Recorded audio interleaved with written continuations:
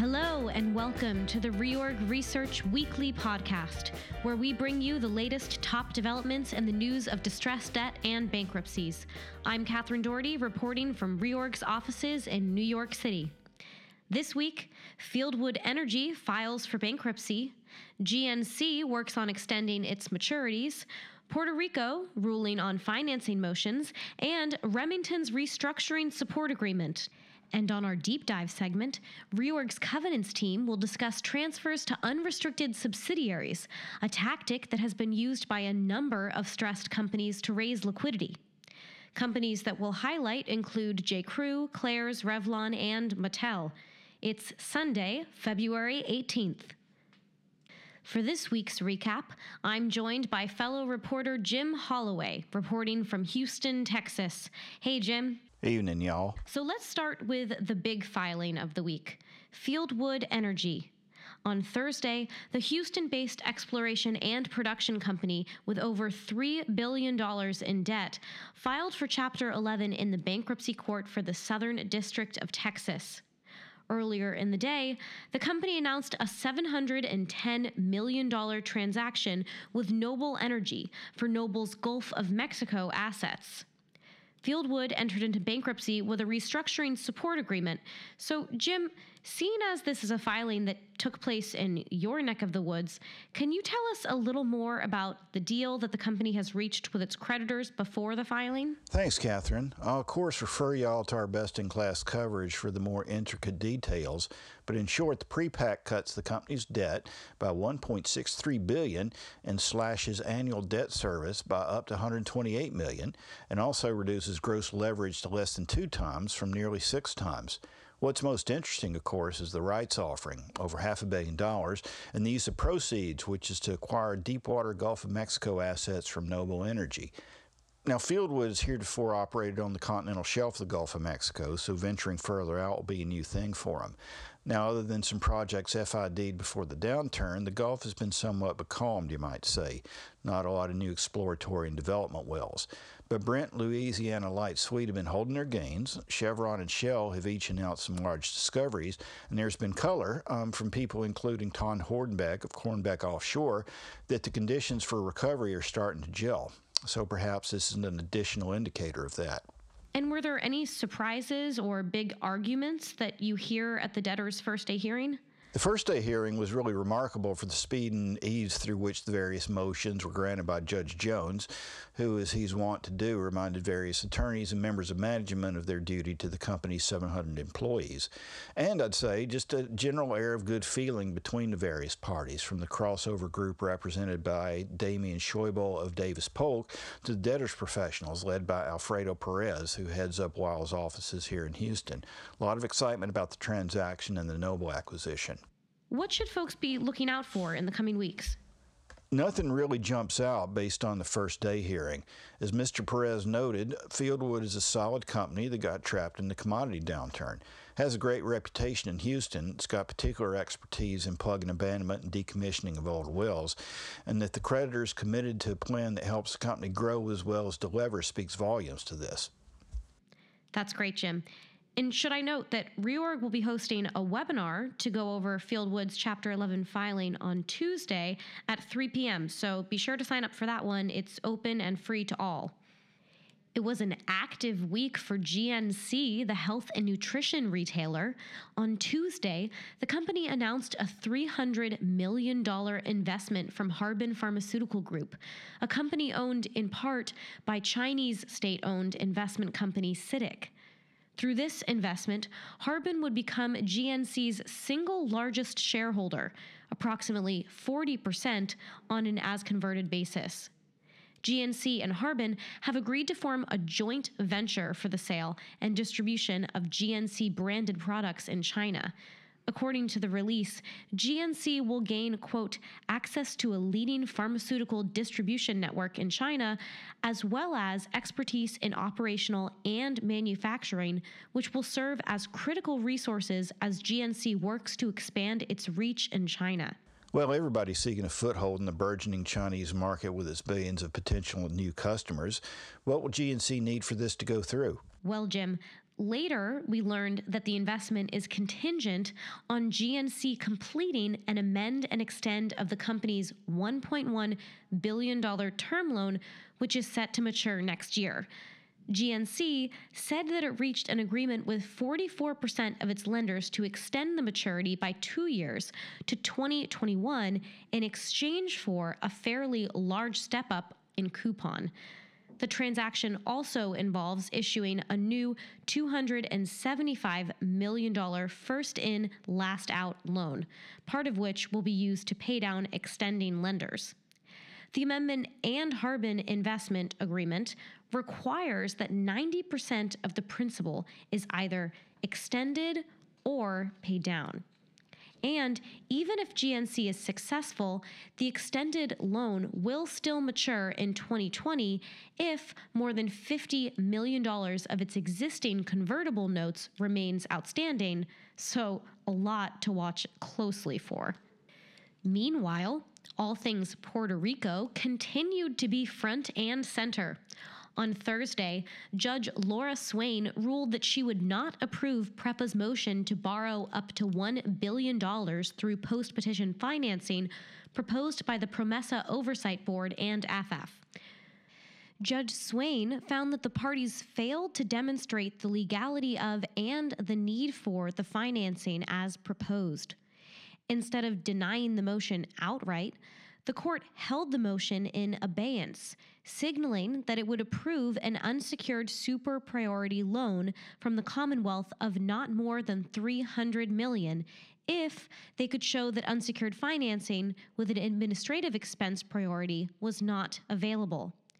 Just 1 day later, the Oversight Board and AFAF filed a motion seeking approval of a revised $300 million unsecured super priority loan to PREPA, with the expectation of a request for a larger financing within 2 to 4 weeks.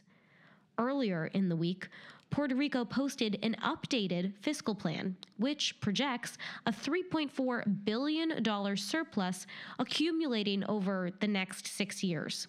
That's after factoring in government transformation initiatives and structural reforms, as well as federal support related to healthcare and disaster relief, but before debt service.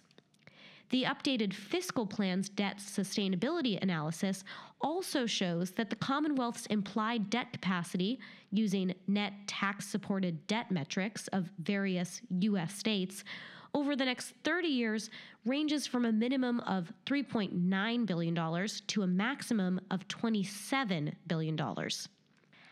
At the beginning of the week, Remington Outdoor Company, the 200-year-old American firearm manufacturer, said that it's planning to file for bankruptcy and has reached a restructuring support agreement with its creditors that contemplates around $700 million in debt reduction. Jim, guns have been in the news a lot this week, especially with the fatal shootings at a school in Florida.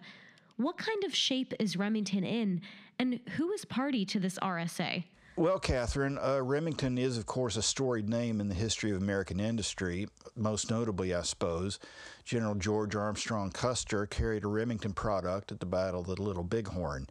The RSA proposes $145 million of new financing in the form of 2 DIP term loans, consisting of $45 million provided to FGI OpCo, one of Remington's units, from parent ROC, and $100 million provided by consenting creditors. Term loans will get 82.5% of reorganized equity. Third liens will get 17.5% of equity through the equitization of the $45 million term loan. And as always, I'd refer y'all to our coverage for all the crossed T's and dotted I's. Now, the company did file a current report and certain material agreements on Saturday, indicating a Chapter 11 filing would occur no later than March 7th. Along with an announcement, it had amended its ABL revolver on Friday, which reduced the amount of commitments under said revolver to $193 million. Good to know, Jim. Our top stories of the week were 1. D.C. Circuit reverses District Court in LSTA's appeal challenging CLO risk retention rule. 2, iHeart, February 8th proposal swap coalesces around $5.55 billion in new debt to term loan and PGN note holders.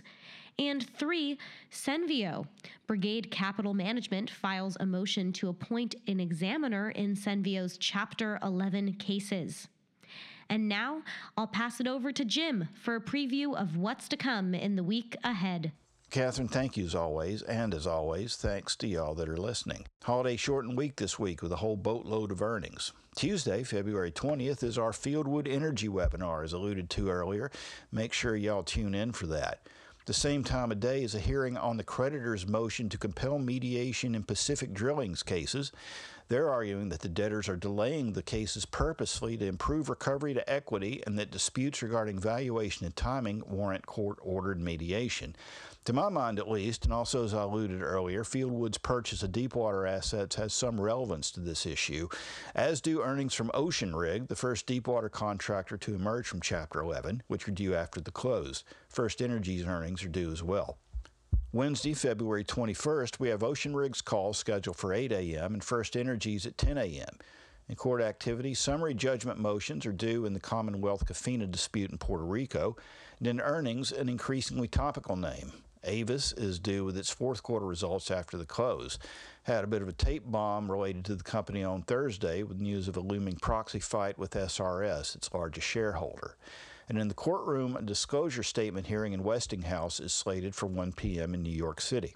Thursday, February 22nd, Avis's earnings call is set for 8:30 a.m. directly from Parsippany, New Jersey. And in Houston, a disclosure statement hearing for Cobalt International Energy is set for 10 a.m. and a final dip hearing in the Exco cases at 3 p.m. Both in Judge Marvin Isger's courtroom, which is number 404, and the Bob Casey U.S. Courthouse, which itself is a stunning example of early 1960s General Services Administration architectural styling. And February 23rd, that's Friday, brings a deadline for the Puerto Rico government to propose revenues for each agency, corporation, and fund covered under the fiscal plan. And that's all from me. Thank you very much. And if the good Lord's will and the creek don't rise, we'll see y'all next week. Back to you, Catherine. Thanks, Jim. As always, we'll be on the lookout for those developments in the coming days. Now, earlier this week, the Reorg Covenants team sat down to discuss the use of unrestricted subsidiary transfers, which a number of distressed companies that we follow have used to raise much-needed liquidity. The team will look at situations with companies like J.Crew, Claire's, Revlon, Mattel, and more. Hello and welcome to Covenants Catch-Up, where Reorg's Covenants team will provide its perspective on covenant-related issues that it thinks investors should be aware of. My name is Stephen Opper, and I'm today joined by Peter Washkowitz and Alicia Turak, both members of our Reorg Covenants team. Today we're going to talk about transfers to unrestricted subsidiaries. But before we do that, I'd like to note for our listeners that while Reorg Covenants analyzes the capital structures of public companies, and while our discussion focuses on public companies today and their debt documents, Reorg Research is excited to announce that we now offer our subscribers analysis of private companies and private debt documents as well. We've just launched a new add-on offering called Reorg Covenants Prime that allows subscribers to submit private and public debt documents and receive in-depth tailored reports that include a summary of covenant packages and commentary on the material differences between submitted debt documents. For more information, contact us at sales@reorg-research.com. So, now to begin. Peter, a number of companies have pursued unrestricted subsidiary transfers, including recently J.Crew and Claire's. J.Crew's transfer was followed by litigation, which made it a pretty timely case for us to cover. Can you explain the motivation behind those transactions? Sure. Companies are using transfers to unrestricted subsidiaries to move collateral and other assets out of the credit group in order to circumvent constraints in their debt documents. As you mentioned, companies like J.Crew and Claire's have recently transferred portions of their IP to unrestricted subsidiaries. Those subsidiaries, in turn, incurred new debt secured by that transferred IP and used the proceeds to prepay certain outstanding debt that J.Crew and Claire's were not allowed to prepay themselves under their debt documents. And so they're able to, you mentioned that they can circumvent the constraints in their debt documents. And also, I think from a restructuring perspective, not only are they circumventing those debt documents, but they're also moving collateral or assets a little bit farther from the reach of the initial lenders, which later down the line can make it worse for the prior constituents, I guess, depending on where you are in the capital structure or what your position was. But it seems to serve a number of different purposes depending on what perspective you're taking for each case. I guess, is there a recent example that you have in mind of companies using these type of tactics? Yeah, so I'll answer that. While it hasn't actually done anything yet, there has been market speculation that Revlon might try to transfer assets to its unrestricted subsidiaries, which would, as you were saying, Stephen, move those assets away from the current lender group. This speculation actually led Revlon's CFO, Chris Peterson, to make a public statement where he said, quote, that a material asset transfer is not being considered. However, this statement didn't appear to quiet the market's concerns, and various bank desks are still sort of speculating that this might occur. So that Revlon sounds like a timely case to keep watching, and obviously with the CEO's comments, there's some interest expressed from the market, or it seems that there is, given that name. But before we get too deep into Revlon, I guess if we could just take a step back and try to understand how these transfers actually work, I think that'd be helpful to kind of go through the mechanics. Sure. So a company typically has credit agreements and indentures and sometimes other more interesting debt documents. And these documents include covenants that generally restrict the company from engaging in a number of different types of transactions, like incurring debt, paying dividends, prepaying other debt, and making investments. And these covenants usually restrict the company and its restricted subsidiaries, but they do not restrict unrestricted subsidiaries. So why are there restricted subsidiaries at all, right? Wouldn't a company just prefer to have all of its subsidiaries be unrestricted? So for one, typically only restricted subsidiaries' financials are included in financial covenants. So if you're trying to meet a leverage ratio and you can't include the assets and earnings of most of your company, that's obviously not going to work out in your favor. And in addition, to designate subsidiaries as unrestricted, the company usually must meet certain conditions, such as having sufficient investment capacity under an unrestricted subsidiary basket, not being in default, and sometimes meeting a financial covenant. And just to be clear on that real quick, I guess from the company's perspective, as you mentioned, they'd rather have all the subsidiaries unrestricted, right? Because theoretically, or I guess practically, they'd have less restriction or more flexibility on what they could do with each of the subsidiaries. And then from a lender perspective, it seems that you'd want to restrict all of the subsidiaries, or as many as you could. Sure, but I think for the company as well, the more restricted subsidiaries it has, the better, the more debt, the cheaper debt, the better terms it's going to be able to get, because those subsidiaries are providing credit support. So it's sort of like saying the company could just not get a loan, and then it wouldn't be restricted. But if it wants to get the type of loan that it's going to be most favorable to the company, it probably is in its interest to include subsidiaries as restricted subsidiaries so that it has that credit support that lenders can rely on, so the company gets better terms. Peter, I guess, why is the difference between restricted and unrestricted subsidiaries so important? Well, as Alicia said, unrestricted subsidiaries aren't bound by the terms and provisions in the debt documents. So to the extent the company transfers assets to unrestricted subsidiaries, the lender's claim on those assets becomes severely weakened. Now, these transfers are, for the most part, typically covered in the investments covenant, which generally have kind of baskets that specify a certain amount that companies are allowed to invest in unrestricted subsidiaries. However, a number of agreements, none of them actually particularly recent, but just I think the market is becoming more aware of these types of baskets. There are these additional baskets that allow restricted subsidiaries essentially to make unfettered investments in unrestricted subsidiaries in an amount equal to the proceeds that entity itself has received from investments made in them. And so essentially, the documents permit certain transactions by these companies, one of those being investments from certain entities into others. And I guess what's interesting is that you can use this, as we're discussing, the companies can end up using this to their benefit. But why, is there a business reason why those exist to begin with? Yeah, the answer isn't. It's not always. It's not always that clear. I mean, sometimes there's the case where a company may have one specific line of business that it needs to kind of ring fence from the rest of its business. Or maybe it kind of wants to allow that company to grow and be able to incur its own debt, and have investment capacity of its own, so to kind of keep it away from the rest of its businesses. And other times, a company may want to ring fence an entity to form a joint venture with it, and sometimes it just might be to comply with local laws.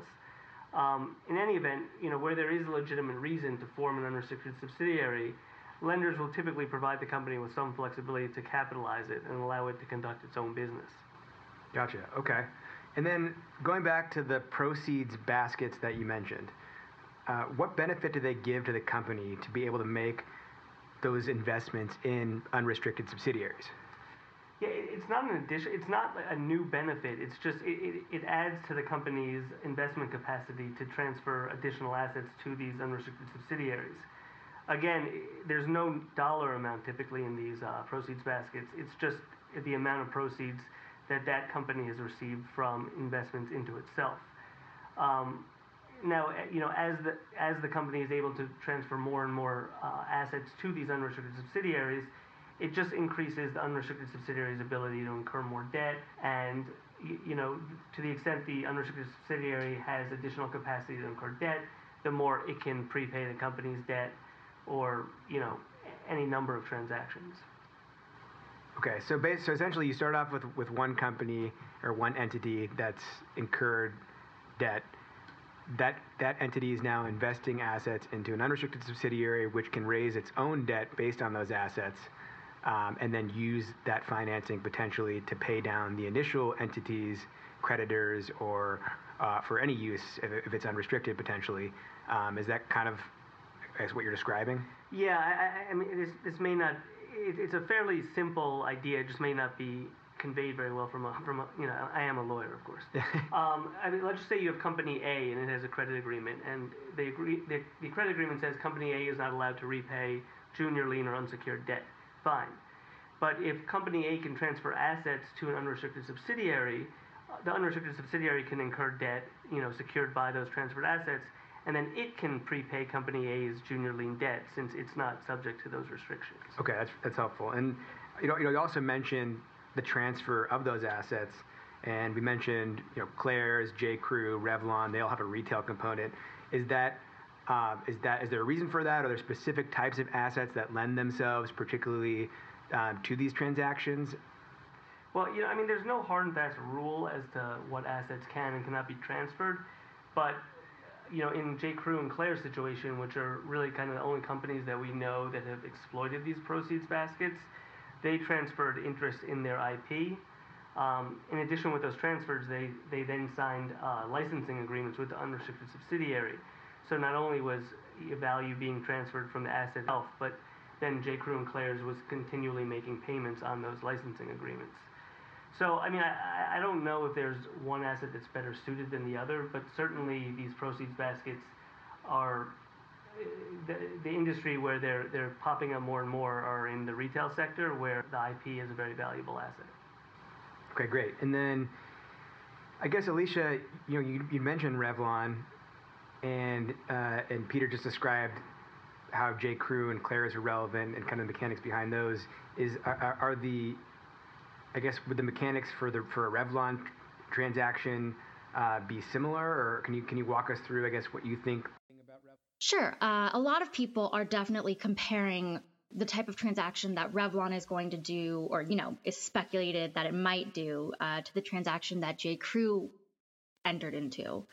And, a few more details about J. Crew would be a little bit helpful here. So, last summer, they transferred IP assets outside the reach of creditors, which led to a lawsuit by some of the lenders, as we've sort of been talking about. Now, J. Crew valued these assets at $250 million, but the lenders who brought the lawsuit had it valued at about $1 billion. So there's a big valuation question in the J. Crew lawsuit. But in transferring the IP to the unrestricted subsidiaries, J. Crew enabled those unrestricted subsidiaries to raise debt to repay certain debt that was coming due that J. Crew was prevented from paying itself under its documents. So through this transfer, J.Crew was able to avoid, a complete restructuring of its capital structure by raising debt sort of at these unrestricted subsidiaries. Now, sort of the mechanics of how they did that, J.Crew relied on 3 different investment baskets to transfer their IP assets to a restricted subsidiary, a different restricted subsidiary than had owned them previously. And then that restricted subsidiary transferred the assets to an unrestricted subsidiary by relying on a proceeds basket like those that we've been discussing. So in J.Crew, it was a 2-step process.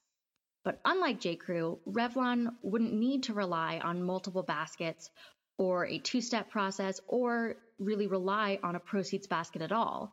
In Revlon, it could contribute significant assets to an unrestricted subsidiary directly under a general investment basket. So in that way, it is fairly different in that, it's much more clear and obvious under the documents that Revlon is permitted to make this sort of transfer. Gotcha. Okay. And so it's really not even a proceeds basket issue. They just seem to have a lot more flexibility in general. Exactly. They just have pretty broad baskets that allow them to do, a lot of different transactions. And, for any of our listeners who want more detail, we did publish a piece that sort of delves into those different baskets and the way that Revlon can do this. And Revlon isn't the only company who doesn't need to rely on a proceeds basket. The Claire's transfer that we've sort of been referencing throughout this podcast was also completed without using a proceeds basket. Okay. And so, and I guess, in general, debt documents vary in their degree of tightness and how loose they might be or flexible they might allow the company to act. But the proceeds basket that Peter discussed before, that could still potentially be an issue for other companies, right? Yeah, that's right. For example, in the credit agreement, which we recently put out a piece on, there's a proceeds basket that arguably allows the company to transfer all of its IP to an unrestricted subsidiary. Reorg has also written an article kind of, showing how valuable that IP is to GNC's business. In addition, we also wrote a piece on Mattel's new ABL credit agreement, which it's not a proceeds basket per se, but it essentially acts as one, and that could allow the company to transfer a substantial amount of its assets to unrestricted subsidiaries. Over the last year or so, Reorg Covenants has written about a number of proceeds baskets in the debt documents of companies including 99 Cents, Gymboree, iHeart, and Avon. Great. And Alicia, Peter, this is super interesting. It seems like a valuable tool for companies to use both to raise additional liquidity and also something that could be potentially dangerous for creditors that may not look into these baskets in enough detail or may not fully understand how those baskets work. And I guess given that context and what we've discussed today, is there any takeaway that you could give to our listeners after this podcast? What's the one thing they should leave with? So, Stephen, as you were saying, I think the biggest takeaway here is that debt investors need to be aware that debt documents, even secured debt documents, even first lien debt documents, are still most likely going to provide companies with opportunities to engage in certain transactions that could result in a diversion of their value. So it's really important to fully understand the different baskets and, to think creatively about what a company could do with the sort of terms that you give them. Yeah, no, I totally agree. The ability to use these baskets can create a very valuable source of funding for these companies. It's a tactic that we think lenders and note holders should definitely be aware of, especially when a company becomes distressed and may need to resort to some of these creative transactions, like the ones that we've kind of talked about, in order to deal with its debt load. Okay, great. Thank you, Peter. Thank you, Alicia, for your input. To our listeners, thank you so much for listening, and look out for our next Reorg podcast. That's all for this week.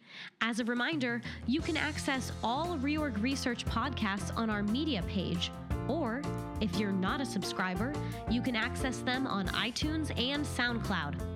I'm Catherine Doherty. Join us next time on Reorg's weekly podcast.